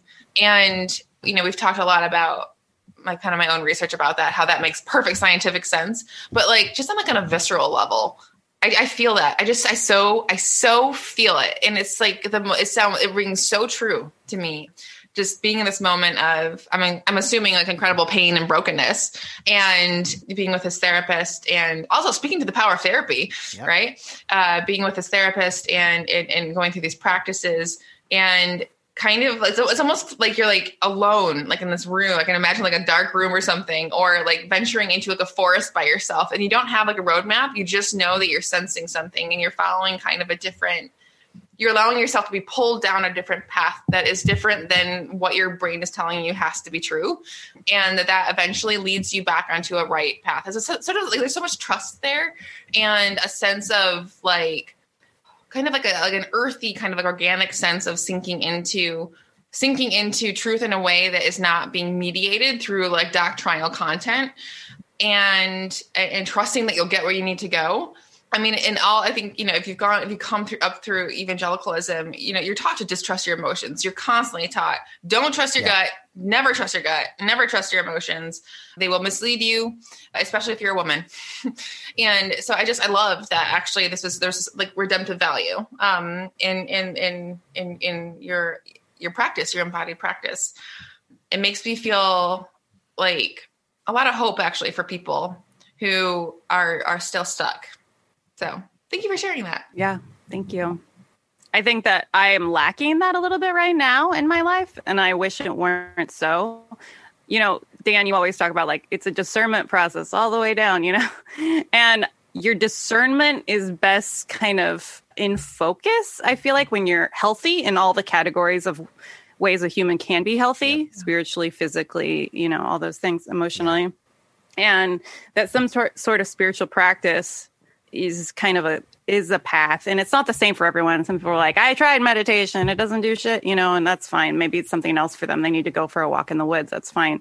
But some kind of spiritual practice sort of brings that discernment lens into focus. And I actually feel it lacking right now since I have a baby now and I moved and all these crazy things that get in the way of doing it. But then you look at your, social media to actually even dull feelings sometimes. Sometimes I'm like, I feel weird. I'm just going to try to not feel that, But when you do it, when you do the therapy process and you start following those threads, it almost can be a fun game once you release yourself to the process and just have that freedom of exploring, because as scary as it might be and vulnerable and risky, maybe when you uncover sort of the deeper truth, this is sounding so woo-woo, but it's Dan, you can make it sound less woo-woo, maybe, but, but, it kind of becomes a fun game. It's a treasure hunt, and, it's outside of your normal, maybe Myron would hate this, outside of normal, reason and logic structures, initially, at least. I don't think it's woo-woo. I think what you're saying is pretty empirically valid, right? I think if anything, it's actually kind of woo-woo to think that the state of your body is unrelated to getting things right. Right. That your body is actually completely separate from your mind accurately determining the truth. That's woo-woo. That's fucking weird. What do you think is going on? First of all, you're positing some kind of immaterial substance that's doing the reasoning, that's not connected to your physical brain, which requires calories. It requires minerals and vitamins and blood flow and electricity. Like, that's woo-woo to say that stuff doesn't matter. And I'm just up here, a brain in a vat, disconnected from my body. And that's how I'm really going to get things accurate. I think that's the crazy thing to believe. Sarah, can I ask you one more question? Yeah. Like anyone ever says no to that. Can I ask you a question? No, you can't ask me a question. Actually, Vice President Pence did that today. Did he really? He just walked away. Oh, yes. Took no questions at a press conference. So, yeah, you know, there's that. Sarah's cooler than VP Pence. I could say no comment. No comment. Okay, you can say that. Please feel free to say no comment to this. But so you said that at the beginning that you had originally thought about saying something about being a woman and bodies and things. Like, is there any part of the kind of the original bifurcation between sort of your emotions and your senses and your kind of cognitive intellectual content surrounding Christianity? Is there a link there for you with your embodied experience as a woman and everything that's wrapped up in that in evangelicalism? I mean, I'm saying this because for me, that was a huge part of my own deconstruction actually, was being a woman or being a girl, being female and having a female body and like a lot of sexual stuff wrapped up in there as well. And just like shame about being in a body even. And regardless of what I was doing with that body, I'd always had this inherent sense of shame. And it seemed like evangelicalism was always just better suited to men. And not even just like in churches, but even in scriptures and the cognitive content of theological doctrines that were passed down to me seemed to be tailor-made for men. And then, you know, you couple that with just sort of the embodied experience of a girl or a young woman. And that for me also led to a real divorce between my emotions and my gut and my kind of an embodied sense of the spiritual and my head. So I'm like, I don't know if there was there a similar thing for you, just about embody? Was there a body woman thing there? Yeah.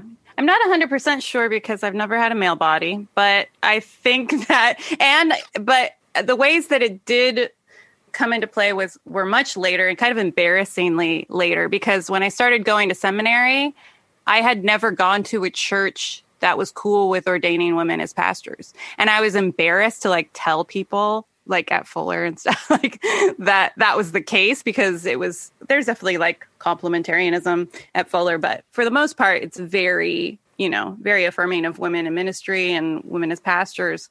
But as I began being more involved in a church, working as a minister during that time, I started to feel a really strong incongruity and then started to get mad about stuff that I had heard over the years. When I was younger, I played along with it really well because my personality was sort of, naturally very intellectual and just like was really strongly into reason. And I was like an ENTJ. So I was like hung with the boys on like talking philosophy and stuff and systematics. And I was like, yes, this is cool. Get all the ideas right. And honestly, like my family growing up was not super like this is what you do with your feelings. I was just more comfortable in the head, So it wasn't until I sort of deconstructed that part of things that I started to bring myself as a woman into my faith. And I discovered that like feminist theologies existed, and it started to help me make sense of what I was starting to get angry about. And then I started to feel like, this doesn't even make sense. Like, what are you saying? I can't be a pastor. I am a pastor. I'm pastor. Like what can I not do? Or, and the lines, even in the nicest flavor of complementarianism way, just didn't make any sense. Like you can speak here and now and teach here and now, but then not over here, not when you're standing here. And give me a break. You can't get that from the text, Anyway, sorry, that was all over the place answer. The pastor's covering is over his wife. No, a spiritual covering It's very textual, guys. It makes perfect sense. It's not just a post hoc way loophole so that men don't feel weird about themselves in church. It's a real thing. The covering of the pastor. The text is clear. So the text is f***ing crystal clear, you guys. Yeah. Just like the spiritual covering, so you sometimes don't see it. And that's why it's good to have godly male friends around so that we can cast spiritual coverings over you when you start to say things that sound like your own voice. We have to put it over that way other people could hear it. Yeah. It's actually, we're being really benevolent to you women. It's all a part of our Christ-like self-sacrificial love for the lesser, equal but different parts of God, gender. Yeah. Whoops. Freudian slip. When I was in undergrad, I grew up Baptist, but if you always are at a church your parents go to, right, like it can lead to this really weird experience. So the wife of the head of the Southern Baptist Convention spoke at one of the campus groups, Dorothy Patterson, and she read a note from her husband before she talked to explain how she had the ability to preach. What? But it wasn't preaching. It was speaking on his behalf. Gosh. And it's just things going on. And I went because I was I had friends that were going, and one of them I thought was well, she's cute, so I'm going to go. It was my wife now, but I was I'm going to go to this thing. And I'm sitting there and I'm looking around is anyone freaked out about this? This is weird. And then one of my friends who's now a fundamentalist Southern Baptist preacher, I was like, this is kind of weird, right? And he's like, yeah, I really feel like her husband has to be here if he wants to put his shroud of authority over her. And I was just like, I can't.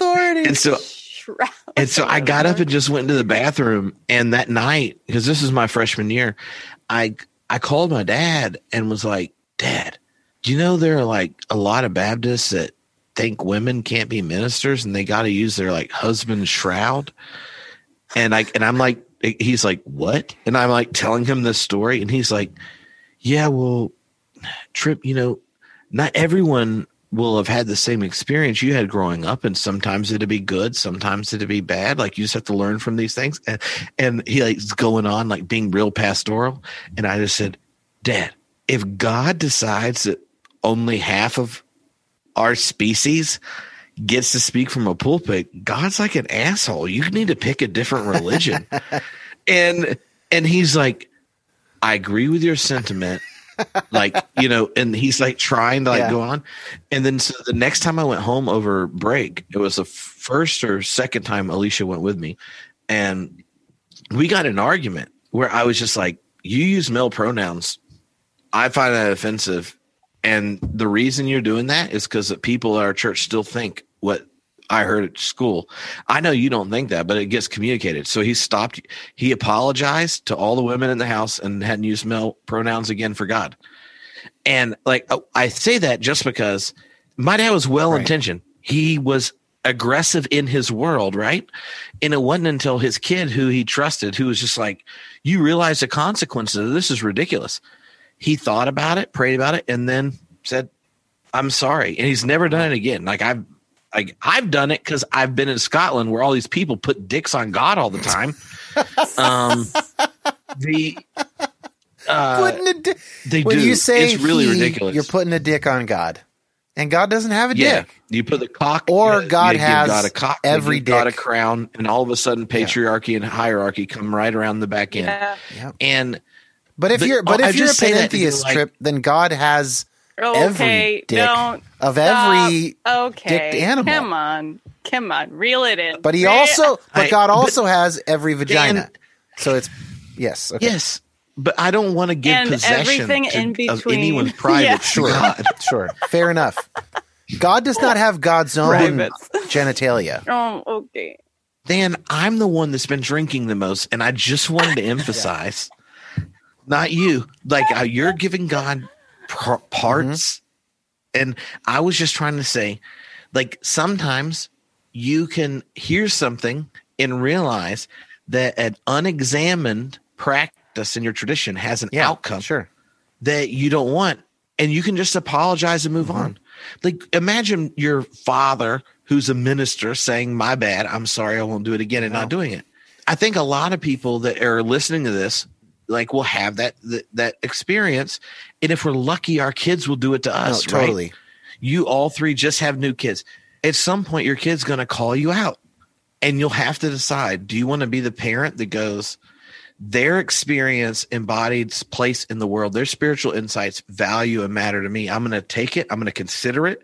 And if they're correct, I'm just going to change directions. And too often when you're deconstructing and when you've had trauma or pain or frustration, you don't give people permission to change. And so I just want to say, like, I kind of told a story my dad probably wouldn't like me telling about him. And he also changed. And I remember, like, a couple of years later, he's told a story that he didn't use male pronouns, but it came across weird. And after it, he asked Alicia at lunch, like, should I have told that story differently or whatever? And then, like, volunteered to go, like, was this affirming of your experience in leadership? I think that's cool. Like, don't put people that are in your life now past where you've been. They may not have realized the consequences of what they're saying and internalizing and how it's heard from other perspectives. Yeah. I mean, I was just thinking today on a walk with Jaffrey, like, I'm waiting for the, like, Ed Stetzer and other type of, like, kind of evangelical op-ed to come out that says the gospel in some part depends on all of us Trump evangelicals admitting that we were wrong to our kids. And, like, that if we don't, then the gospel will suffer as a result of that, because we were obviously wrong. And so are we going to own up to it, or are we going to pretend it never happened and move along, much like, you know, German civilians in World War II or something? You can either own up or not. Obviously, Trump's not Hitler, but in the sense of pretending you didn't sacrifice almost all your values in a moment for a guy that your kids knew from the beginning was awful and is now trying to steal the presidency against the will. You know what? Fill it out however you want to fill it out. That will be. But the question, Dan, is whether or not black people are really allowed to vote. And if you just recognize that anytime they're in, like, you have a large amount of black people in the cities, namely in swing states, voting, those areas, it's a coinkydink. That's just not legal votes. Yeah. Yes. And if you Google on Parler or something, that's what it told me. I'm not ever going to go on Parler. You should, Dan, for like 30 minutes. Dan, we need to do your story. Go ahead, Sari. Don't you? I need to I know. You? We're going to do it. Yeah, we're going to do it. Mine's going to be quick because it's going to become its own episode, and I'll explain that in a second. Because I realize it like has a nice episode quality to it. But I did want to ask, and it's one my thing show. and I can do whatever episode I want. No. I want to know, does a husband's shroud of authority apply over Zoom? Oh, great. Because if it's got to be in person, it really depends on their ontology. But if you're meeting over Zoom, it's a tough. perk of object-oriented ontology that it can extend over Zoom. Okay, let's leave that where it is. All right, so here's my concept and little story. For me, it is taking evolution more seriously. And I'll give a little narrative, and then I've written down like 5 or 6 consequences of that we don't necessarily need to unpack that I think would make for a nice episode. So around 2021, this is when we started touring, and I initially dropped out of college after 3 years. Around that time, I know that I was already leaning toward, like, I assumed that I would eventually be gay affirming. I hadn't put it all together yet. I probably hadn't said anything publicly about that, but privately I would talk about that.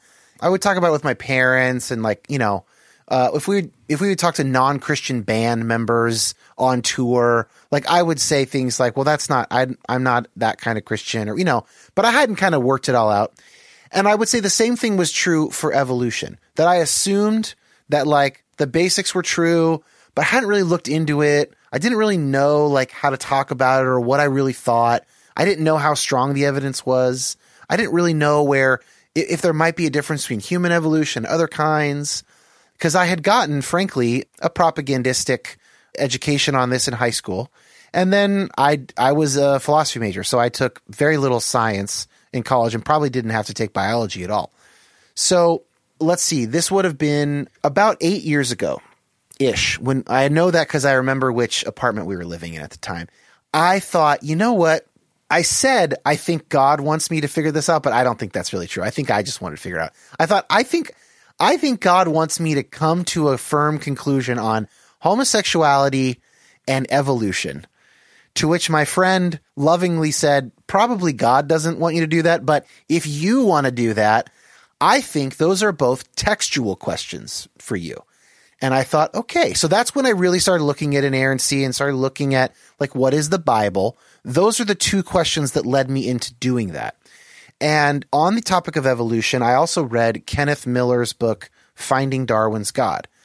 And that blew some stuff open for me. I was like, oh shit, this is like a lot of evidence. Like, the jury is not out on this question, including human origins. The jury is in, and for people who have looked at it, it is unanimous. There's interesting questions, as Sari knows, maybe even better than the rest of us, on the margins of all of that stuff. But the bulk of it is like, no, I mean, this is how it happened physically. And so this is the kind of world that we have. And that began a process with a lot of consequences for me to just embrace evolution, just the basic, Darwinian model. And so let me just list off some of them. I've got 4 of them.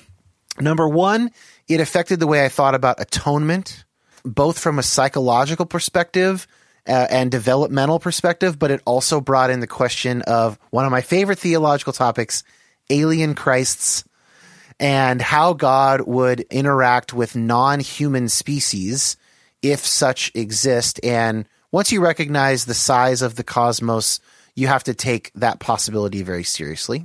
And the cosmos is not the same as evolution, but they were tied together. I also hadn't learned much about cosmology or astronomy or whatever. So consider that all together.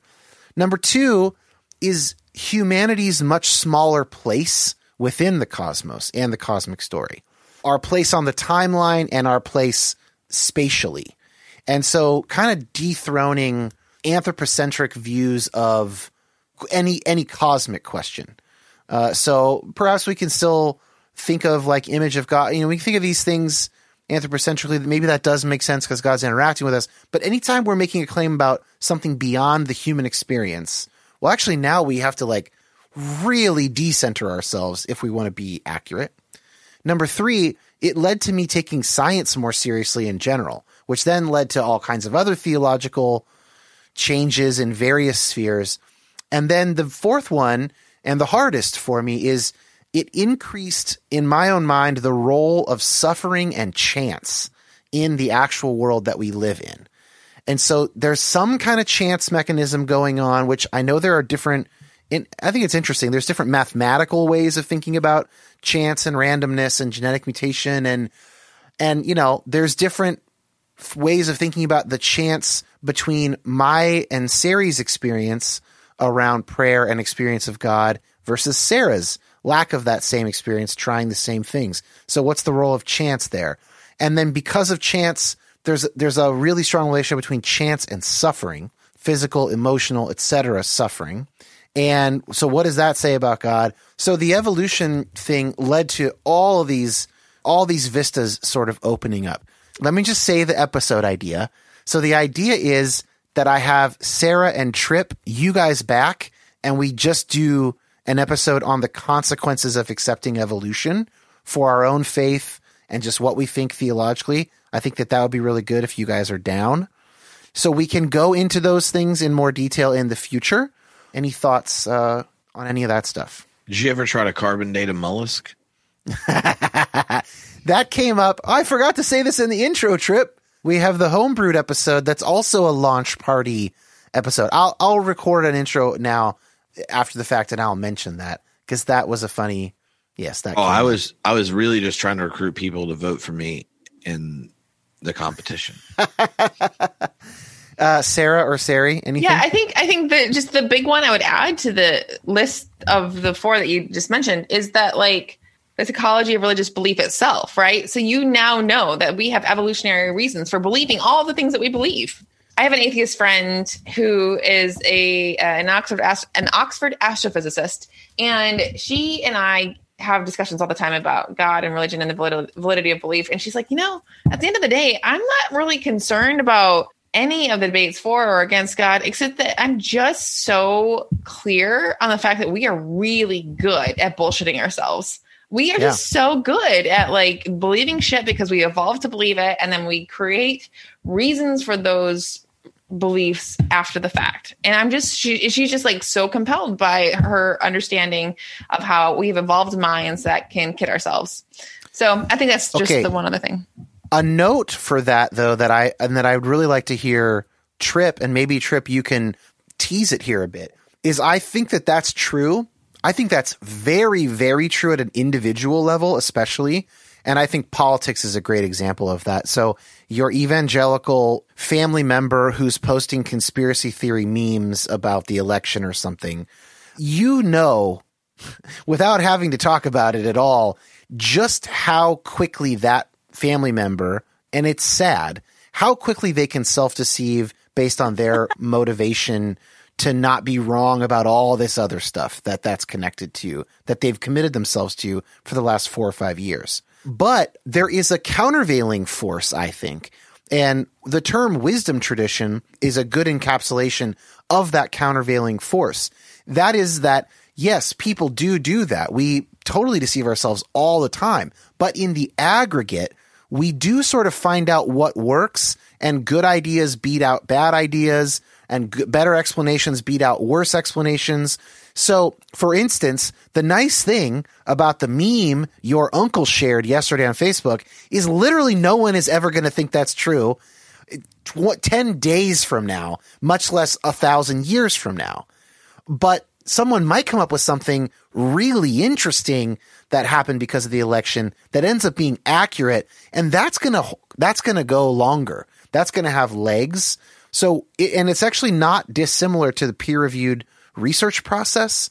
I think that there's something about science and peer-reviewed research and intellectual humility and wisdom traditions that are a countervailing force on our initial incredible ability to self-deceive. That's my 2 cents. So sweet of you, Dan. You still believe in epistemic progress. That's okay. I do. Yeah. Trip, you want to back me up here? I was waiting for what the question was. But I mean, my general thought is the more I hang out with scientists, the more they remind me of fundamentalists. So like with like the amount of metaphysical assumptions they make that are unexamined. And I would just say their arrogance is as impressive as people that make crazy memes that we think are crazy. But I and I don't even know what to do with that. Like, just because I know which ones I like better. But if you're asking me, just like, I mean, deep down, I think I have a hard time not being a post-structuralist. Like in the story I told, like, it is a purely personal aesthetic reason that makes me so attracted to Jesus. And I don't mind if that's like a tribal thing, as long as the version of it isn't like tribally violent, because you know what happens when you aren't influenced by wisdom traditions? Like Richard Dawkins, and he's an Islamophobic piece of shit. So like, at least I'm not going to be that. Like, you know, that's why I just don't like the level of confidence people want is really the concerning thing. And I get uncomfortable with it. Yeah. Like, I feel like I operate with a whole list of probability structures, and there's like, can this make sense to me rationally? And then like, why would I trust what I think's rational? But I guess I should trust something. There's that version. But then there's like the describing my mind. How do my experiences resonate with these things? Yeah. And you only get to live one life, right? So, and the other question I wanted to ask Myron earlier, and the thing I was going to follow up with Sari on, is out of my own experience and like coming back to, if you ask me, I would have a lot of things I would state at 51%, you know, like, but I don't really feel like imposing that on other people, but I do really feel like giving a hard time to pictures of Christianity I wouldn't think are worth worshiping. Right? Like, so there's that. But the other side is the reason these things are compelling to me are because of like very specific experiences in communities of practice. And I think the Christianity's obsession with correct beliefs, and I'm saying this as someone who's about to get to 1,200 episodes of their podcast, which is about believing things. Okay. It's just mostly about beliefs and not practices, right? Yeah. Yeah. Now, I would say that if you looked at the volume of the diversity over 1,200 episodes, I just want pretty versions of all these different expressions, but I honestly think mine are better than everybody's. But nonetheless, that desire that your faith is primarily asserting some linguistic collective is just so dumb. Like, I don't even know. There are two things. One, I've been a minister at a like rural North Carolina Baptist church, and then a lot of things in between, and a UCC church in Los Angeles. I don't think many of those people agreed with me, even though I was their minister. You know why? Because when they came to Christian ed things, I realized they were all heretics. And they needed me to tell them what it was we believed. And then I felt uncomfortable doing that. Right. So thinking of my own experience where I came back into the faith in this aesthetic way as a community of practice and all that kind of stuff, I really shifted as a minister from doing more education leading things to practice things. And I started calling them experiments in truth, where you would take different sayings of Jesus and then go like, how can we turn it to an experiment where you live as if this is true for a month? And when you do those, you realize this is like a completely it's not a statement about the truth of other religions or of non-practitioners. I'm just saying, like, for example, do not judge. If you practice that for a month and you say, oh, there's like 12 of us. And I did this with an adult confirmation class.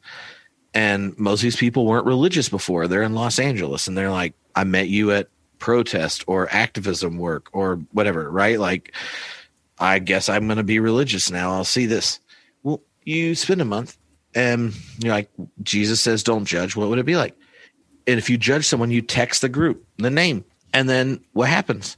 Everyone else gets it. If I text, like, I judge Sarah because she like isn't hanging out with me as much anymore because she has like a newborn in the COVID. And I'm like, I just want to hang out with Sarah. And I feel like bad. I'm judging her, but like I am. And then like Sarah and Dan get the text and they get it and they know what they're going to do. They're going to pray.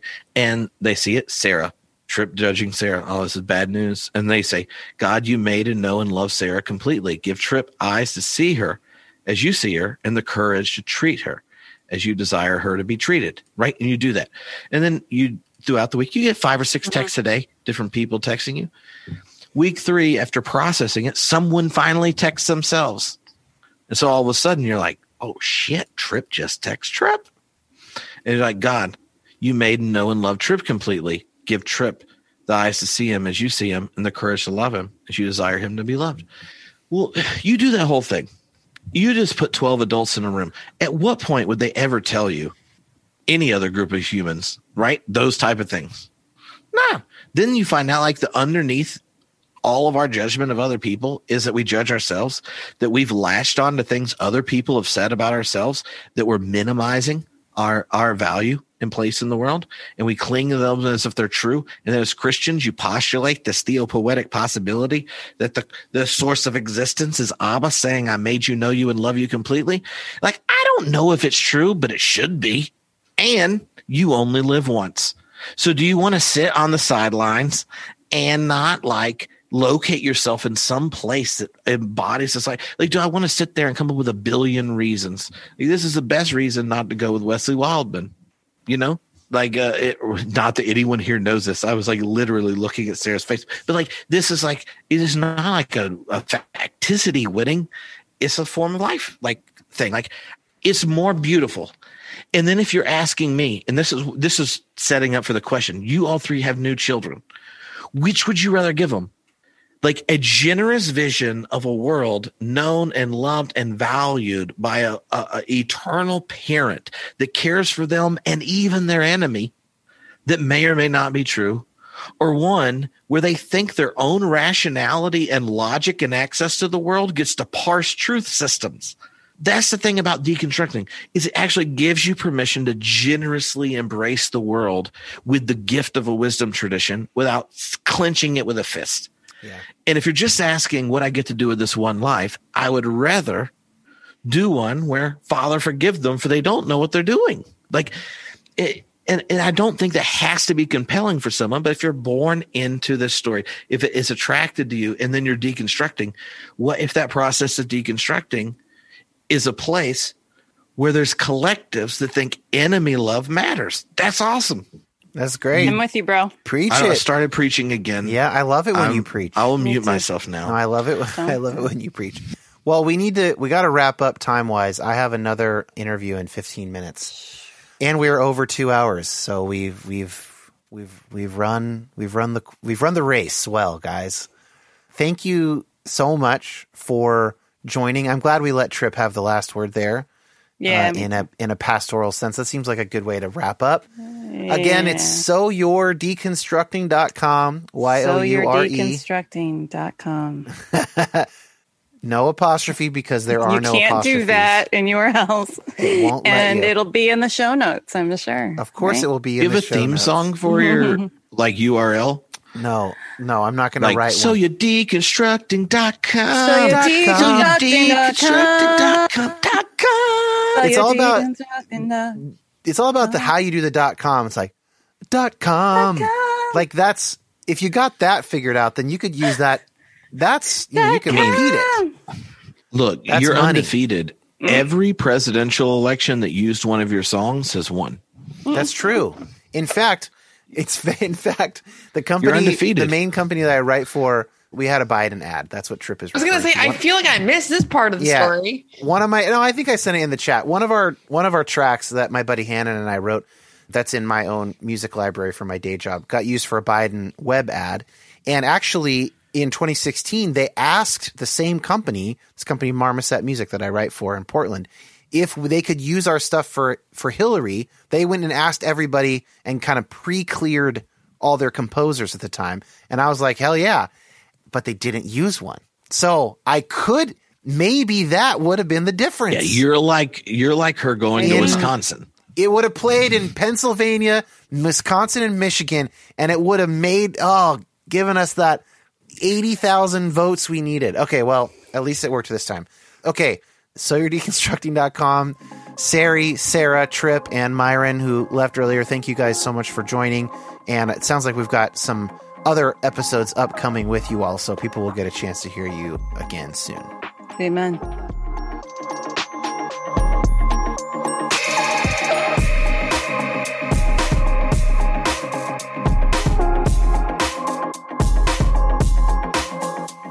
I try not to toot my own composer horn, but I like this track.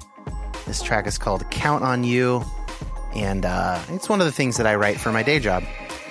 Anyway, thank you to Josh Gilbert, my editor and producer, for editing this conversation. And, of course, please check out soyourdeconstructing.com. There's a link in the show notes, of course. And thank you to Sari, Sarah, Trip, and Myron for their time. And we'll see you guys next week with a new episode.